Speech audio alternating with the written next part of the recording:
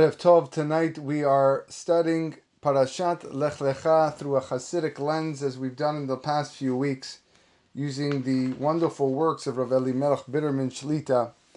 Tonight's shiur is dedicated in memory of Estreya Batrika, a very special lady who passed away this past week, and a big loss for our community. And the words that we say tonight shall be Le'ilu Nishmata, and all the wonderful mitzvot and chesed that she's done in her life certainly has brought her up to a very, very lofty level in Shamayim. Again, may the words we say tonight be an aliyah for her neshama. Tihi nafsha tzura b'tzora hayim.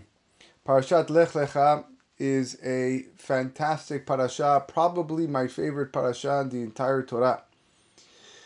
For many reasons. For one, it was my bar mitzvah parasha. But in addition to that, there's just so many stories that are taking place very literally and then behind the scenes as well. I want to start with a mashal. I want to start with a parable of a traveler was once passing by a beautiful building that was on fire. And he says, could it be that this building, this edifice, doesn't have an owner? If there's an owner, why isn't he extinguishing the fire? How can he let the fire blaze? Hetzitz alav Baal Habira. The Midrash who is relating this parable says that the owner of the edifice peeks out on him and says, I am the owner of the house. And the Nimshal is that this is what happened to Abraham Avinu. After the destruction of the flood and the Dora Palaga, the generation that wanted to wage war against God, Abraham said, could it be that this world, this edifice, doesn't have a leader taking care of it? And the Midrash writes, Hetzitz alav HaKadosh Baruch Hu. God peeked out to Abraham and said, I am the owner of the world. Now, at first glance, it seems that the Midrash should have stated, Hibit alav Baal Habira. Hibit means that the owner of the building looked at him. What is implied by Hetzitz? Hetzitz means peek. In Shir HaShirim, Shlomo HaMelech writes, Mashgiach min hachalonot metzitz min harakim, that God looks after you from the windows and he peeks at you through the cracks. When a person looks through the windows, he has a broad range of vision. But the negative side of doing so is that you don't focus on anything in particular. But when you peek through a crack, it's just the opposite. Because the vision is minimal, whatever you do see, however, is with great focus. Hashem says that He looks at us in both ways. Because Hashem sees everything, and everything He sees is in great focus. Metzitz alav min hachalakim. The owner of the edifice peeked out at him, indicating that HaKadosh Baruch Hu had immense hashgacha pratit over us. When did Abraham merit this? That God peeks at him. It was when the mansion was on fire. When the building was on fire, when he saw that there were troubles in the world. And this hints that God's hashgacha, God's watching over us, increases and intensifies when there are troubles, God forbid. A parent, for example, loves all of his children equally. But if chas v'shalom, one of them becomes sick and is in the hospital, all of his thoughts and all of her thoughts are on that child. Similarly, we could go through hard times. Kiviyachol, in HaKadosh Baruch Hu's eyes, He's more focused on us. He's watching over us with extra love and extra care to help us. And if, God forbid, the child stays in the hospital for a long time, there's going to be times where the parents cannot be with the child. But if that child will scream out to his parents and say, Mom, Dad, I need you to be with me, the parents are going to do whatever they can so that they can be with their child. And that's the nimshal. When we go through hard times, Hashem is with us. And if we add a tefillah requesting that God is with us, then He's certainly going to be with us. Looking through the windows, peeking through the cracks, with the proper hashgacha pratit to help us. The first lesson of this midrash is that we should go in Abraham's ways to notice what is happening in the world. The Pasuk writes, Se'u marom enechem ur'u mibara ele. Raise your eyes to heaven to see who created all of this. It's important to notice things. It's important to see the wonders around us. People tend to walk around with their eyes closed, not physically closed, but choosing to ignore all the amazing things around them. They don't recognize, they don't appreciate the miracles that Hashem performs for us each day for their benefit. It says that Abraham Avinu in this week's parasha waged war. He and his 318 servants. And he won a war against 4 mighty armies. This in itself is a big miracle. But the Midrashim comment and say that not only did Abraham fight this, but it was with one person, Eliezer, because the numerical value of Eliezer is 318. So it was 2 against 4 mighty armies. How did they fight this war? With swords, with weapons? Chachamim teach us that Abraham took earth from the ground and he threw it at them, which turned into arrows. Unbelievable. You know, the nations that Abraham saved from this war were Sodom and other nations. These nations recognized the miracles that happened to Abraham, and the Midrash writes that they, quoted by Rashi, that they crowned Abraham as king over them. They were celebrating. They cut down cedar trees and built a stage and built him a throne and put Abraham Avinu on it and gave him a crown. And they were saying, you're our king, you're our leader. The logic dictates, after you see all these miracles, that the whole world would come under Abraham's influence. Yet the Torah tells us shortly thereafter that Sodom was overturned, destroyed, because of their sinful ways. Rav Elia Lopian, Zecher Tzadik Livracha, said, this tells us what? That seeing miracles doesn't change a person. You have to internalize it. You have to be metzitz mina harakim. You have to focus on the miracle. Only then is there a hope for change and improvement. Unbelievable story. You've probably heard it before, but it's incredible and teaches us a powerful lesson. The story was quoted by Rav Shalom Shvadron.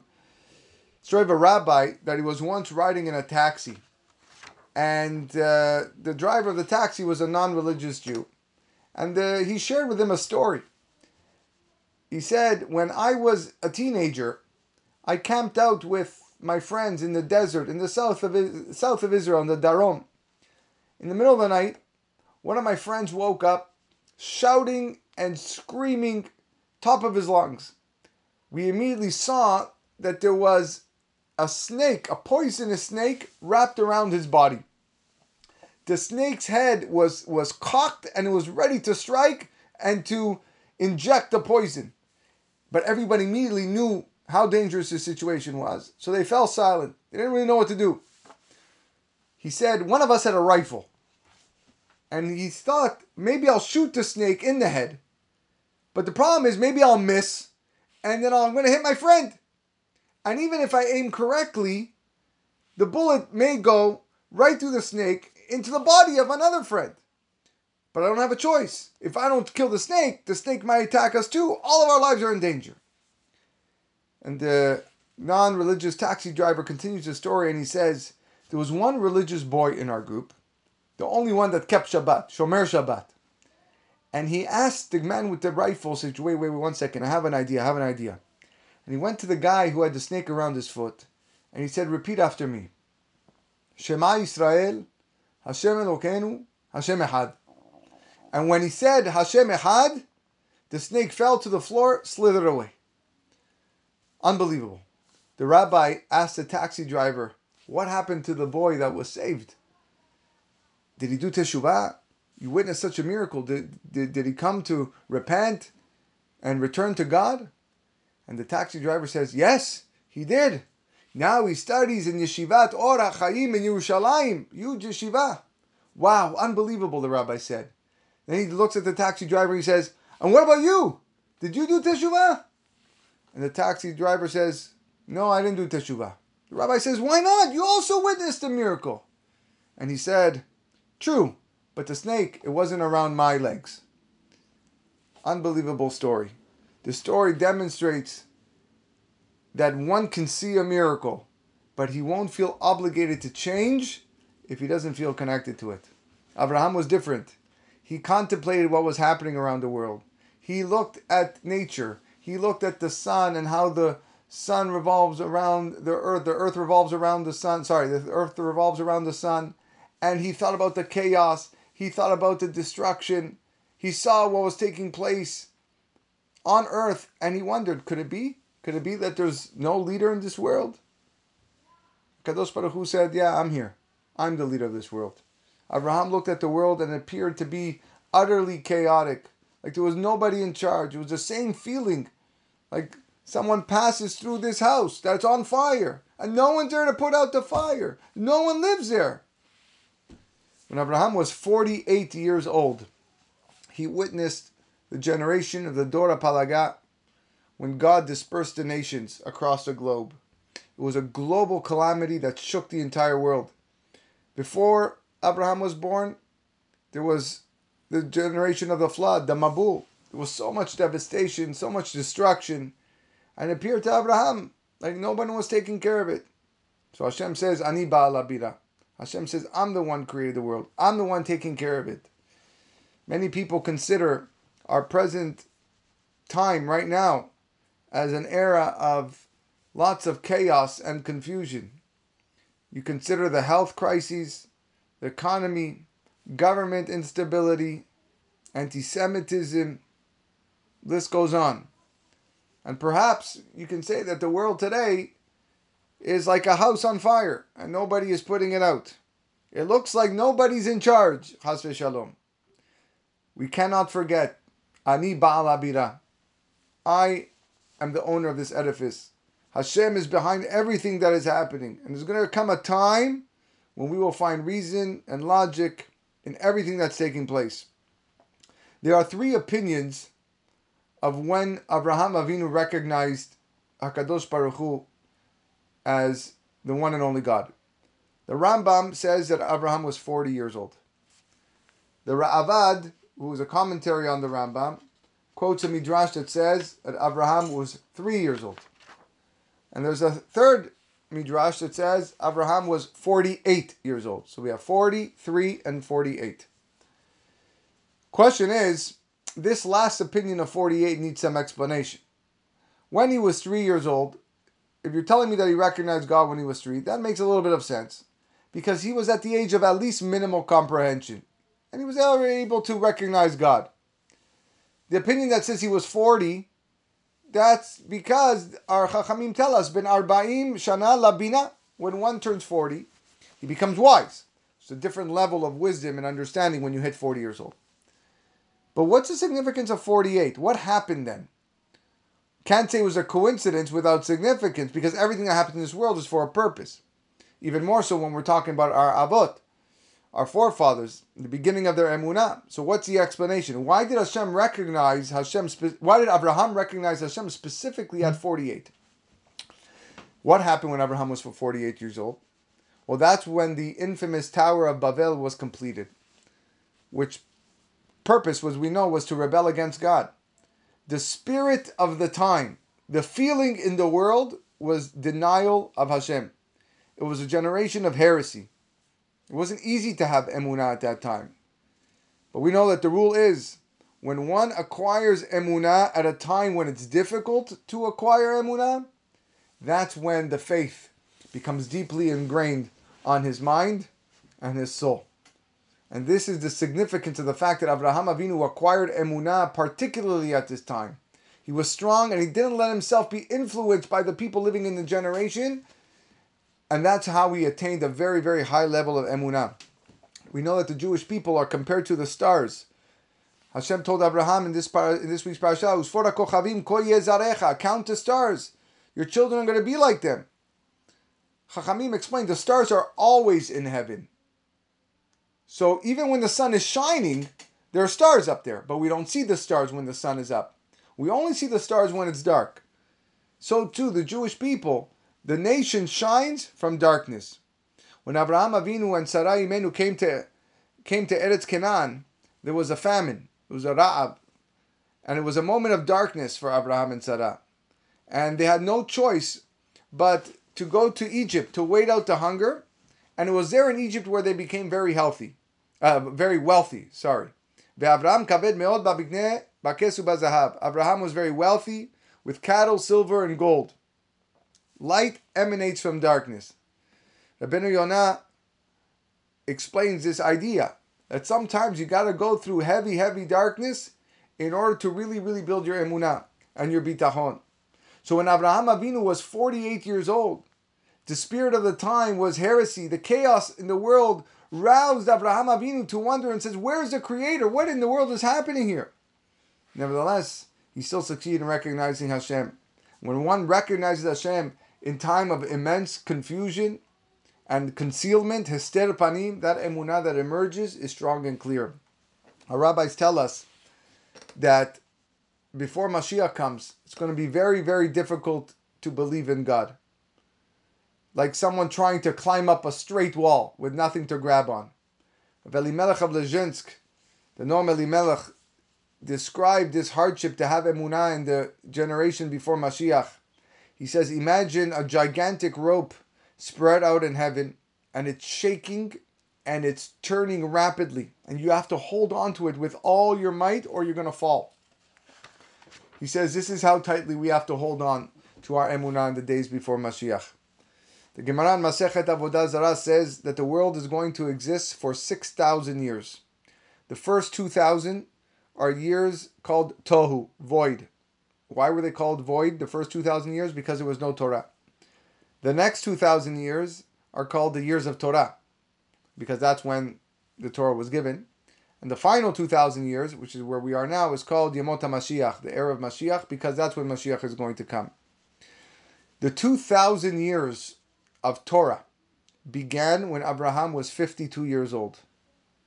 And our rabbis ask, why didn't the 2,000 years begin from the time that Hashem recognized, from the time Abraham recognized Hashem? Which we said was either 3, 40, or 48. Why did it start at 52, the 2,000 years? So Satmar Rebbe Zecher Tzadik Livracha answered that when Abraham Avinu was 52 years old, you know what happened in his life? Nimrod threw him into the furnace in Ur Kasdim because he refused to worship idols. The value of the Torah is kept and studied with Mesirut Nefesh, sacrificing your neshama. And Abraham believed in Hashem earlier, but it was only when he was 52 years old he kept the Torah with Mesirut Nefesh. That's the beginning of the 2,000 years of Torah, when he was thrown into the fiery furnace. You know, during the communist regime in Russia, it was very difficult to find a mohel to circumcise Jewish boys. And one Russian family somehow found a mohel in Eretz Yisrael and requested that he come to Russia to make a brit milah for their child. And the mohel agreed. When he arrived, he discovered that this baby was not actually a baby. He was actually a 6-year-old boy. And the mohel wasn't prepared to make a brit milah on a 6-year-old child. But the parents pleaded, begged, please, please, you have to do it for us. The mohel said, how can I? The child's going to move around. It's dangerous. I can't perform a brit milah on a 6-year-old boy. The 6-year-old looked at the mohel and said, tie me down with ropes if you have to. I want a brit milah. I want to be a Jew. And after the brit milah, the mother kissed her child. And she said, for the past 6 years, I never kissed you because I didn't want to kiss a goy. I didn't want to kiss a non-Jew. But now, I can kiss you. Think about the mesirut nefesh of this mother. For 6 years, she wouldn't kiss her own son, her own biological son, because he didn't have a brit milah. That mesirut nefesh. That's what we need to serve as a model to keep the Torah with mesirut nefesh. And it's an important fact. It's an important idea that, unfortunately, we need more effort in. Think about Abraham. Think about where he came from. If Abraham actually took a moment to think about his origin, that his father, who gave birth to him, was an idol worshiper, he would be broken if he actually thought about his past. He would think, how can a person like me serve Hashem? If Abraham would think about his idol worshipping during his youth, like the Rambam tells us, he would feel deficient. he would feel unworthy of serving God. God knew this. So therefore Hashem tells Abraham, Lech lecha me'artzecha u'mimolatecha u'mibet avicha. Don't think about your past. Don't think about your origin. Go away from those depressing thoughts, because only then are you going to be able to serve Hashem. Again, Rav Elimelech of Lezhin states that every moment that a person isn't learning Torah, especially when one is sitting idle in his room or lying in bed and he can't fall asleep, you know what he should be doing? He should be cautious to think about one mitzvah, the commandment of Venikdashti betoch bnei Yisrael, the commandment of becoming inherently holy. The commandment of making God holy. He should imagine a great, awesome, powerful fire burning up to Shamayim, and for Hashem's honor, he breaks his nature, throws himself into the fire to honor Hashem. And Hashem considers a good deed like that. More than that, he considers even a good thought like a deed. And this way, he wasn't sitting idle. He performed the mitzvah of the Torah. That's what he writes. A person may have these thoughts of Mesirut Nefesh at night. However, what happens? He wakes up in the morning, the alarm clock rings, and the test he's facing is Lech Lecha. Get up, go out, get out of bed. The challenge is there, but it's much more challenging. It's much more difficult. This is because people want to do great deeds. They want to be good. And they don't value mediocre deeds.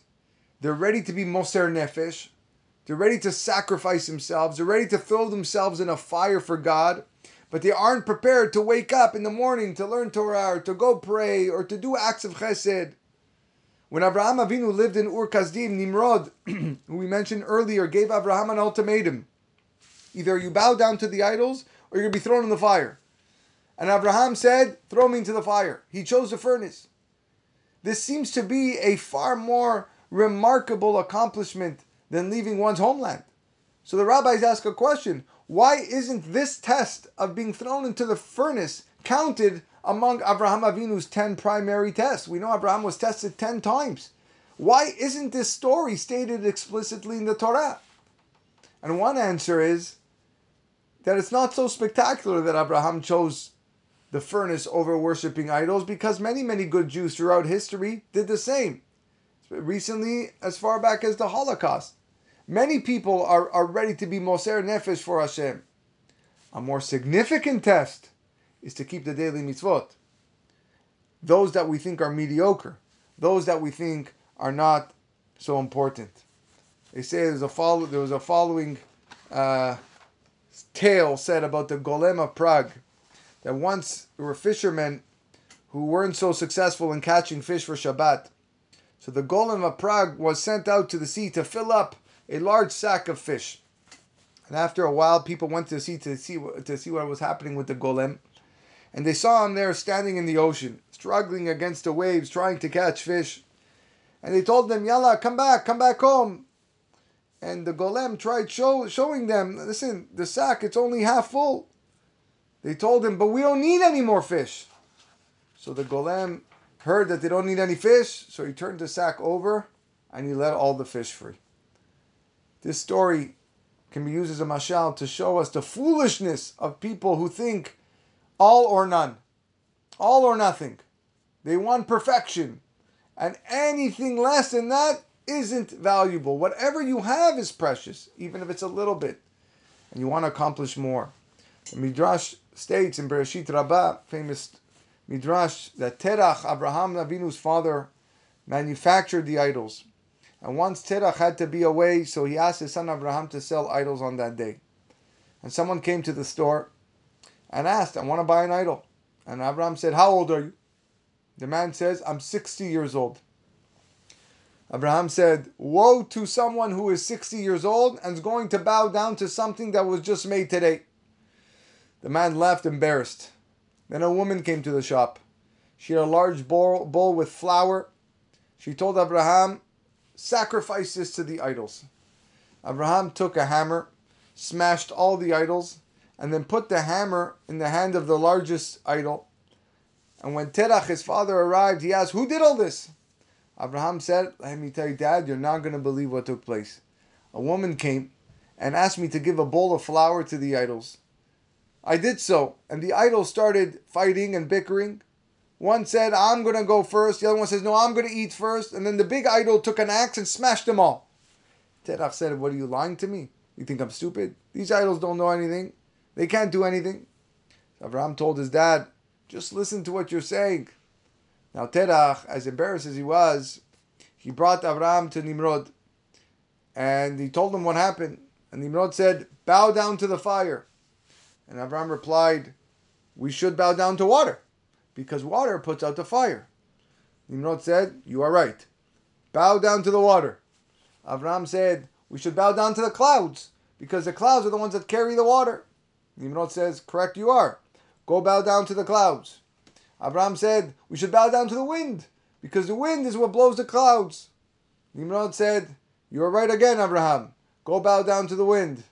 Avraham said, we should bow down to a human being, because he carries wind within him.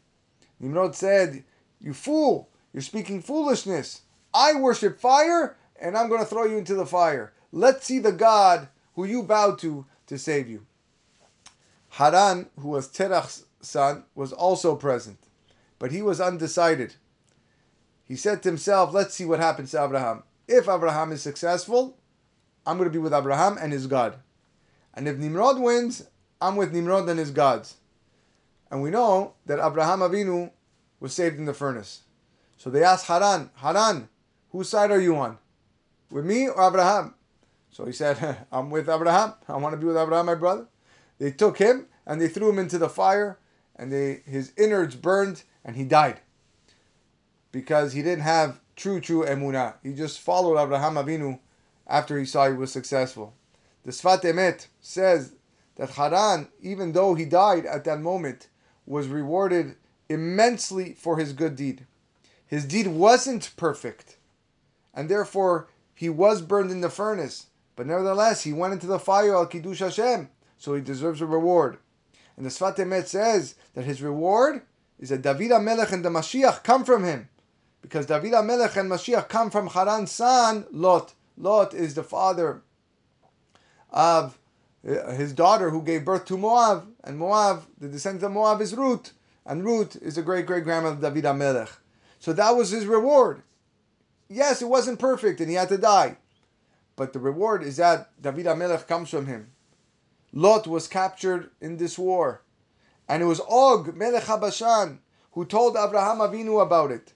And Rashi says, he tells us Og's intention. Umitkaven shi'areg Abraham ve'isa et Sarah. Og wanted Abraham Avinu to go save Lot, thinking that he's going to die in battle, so that he could go take Sarah as his wife. He wanted Abraham to die so that he can marry Sarah. Nevertheless, despite his bad intention, Og actually did a good deed, because Abraham's nephew Lot was saved. Abraham went back to save him, and then from Lot is going to come David HaMelech and Mashiach. Every good deed is rewarded, and even Og was rewarded. The Midrash tells us that HaKadosh Baruch Hu said, I swear you will be remembered for coming to Abraham, and you will live long. Og was still around for the time of Moshe Rabbeinu. Moshe Rabbeinu was afraid to wage war against Og Melech HaBashan. Rashi says, why was he afraid? He was afraid to fight against him, lest the merit of Abraham will help him. Because he assisted Abraham, Moshe Rabbeinu says, maybe I'm going to lose. So what do we see? We see that every good deed gets rewarded, even the good deeds of the wicked. Therefore, we can be certain that all our good actions will be rewarded. We shouldn't consider any of our deeds small, because what's small to you is great in Hashem's eyes, is the words of the Chavot HaLevavot. That is our lesson for tonight as we conclude. Never to think that your actions are minuscule. Everything has tremendous significance and importance. You do it Mesirut Nefesh. You do it properly, with the proper intent. You never know how you can shake the world. You never know how your emunah will become stronger through the performance of these deeds. This was Abraham Avinu. This is what he was able to recognize and able to continue his life with his wife, Sarah, building the future Klal Yisrael et hanefesh asher asu beharan. He took one people, he showed them the way. He showed them the way because he saw the fiery house, he saw the burning building, and he says, there's got to be somebody here. And it was Hashem who says, I'm here. And Hashem said, and Abraham says, you're here? I'm ready to go with you. Even if it means that I got to jump in a fire, I'm here with you. Thank you very much for listening tonight. Have a wonderful evening, everyone. Good night.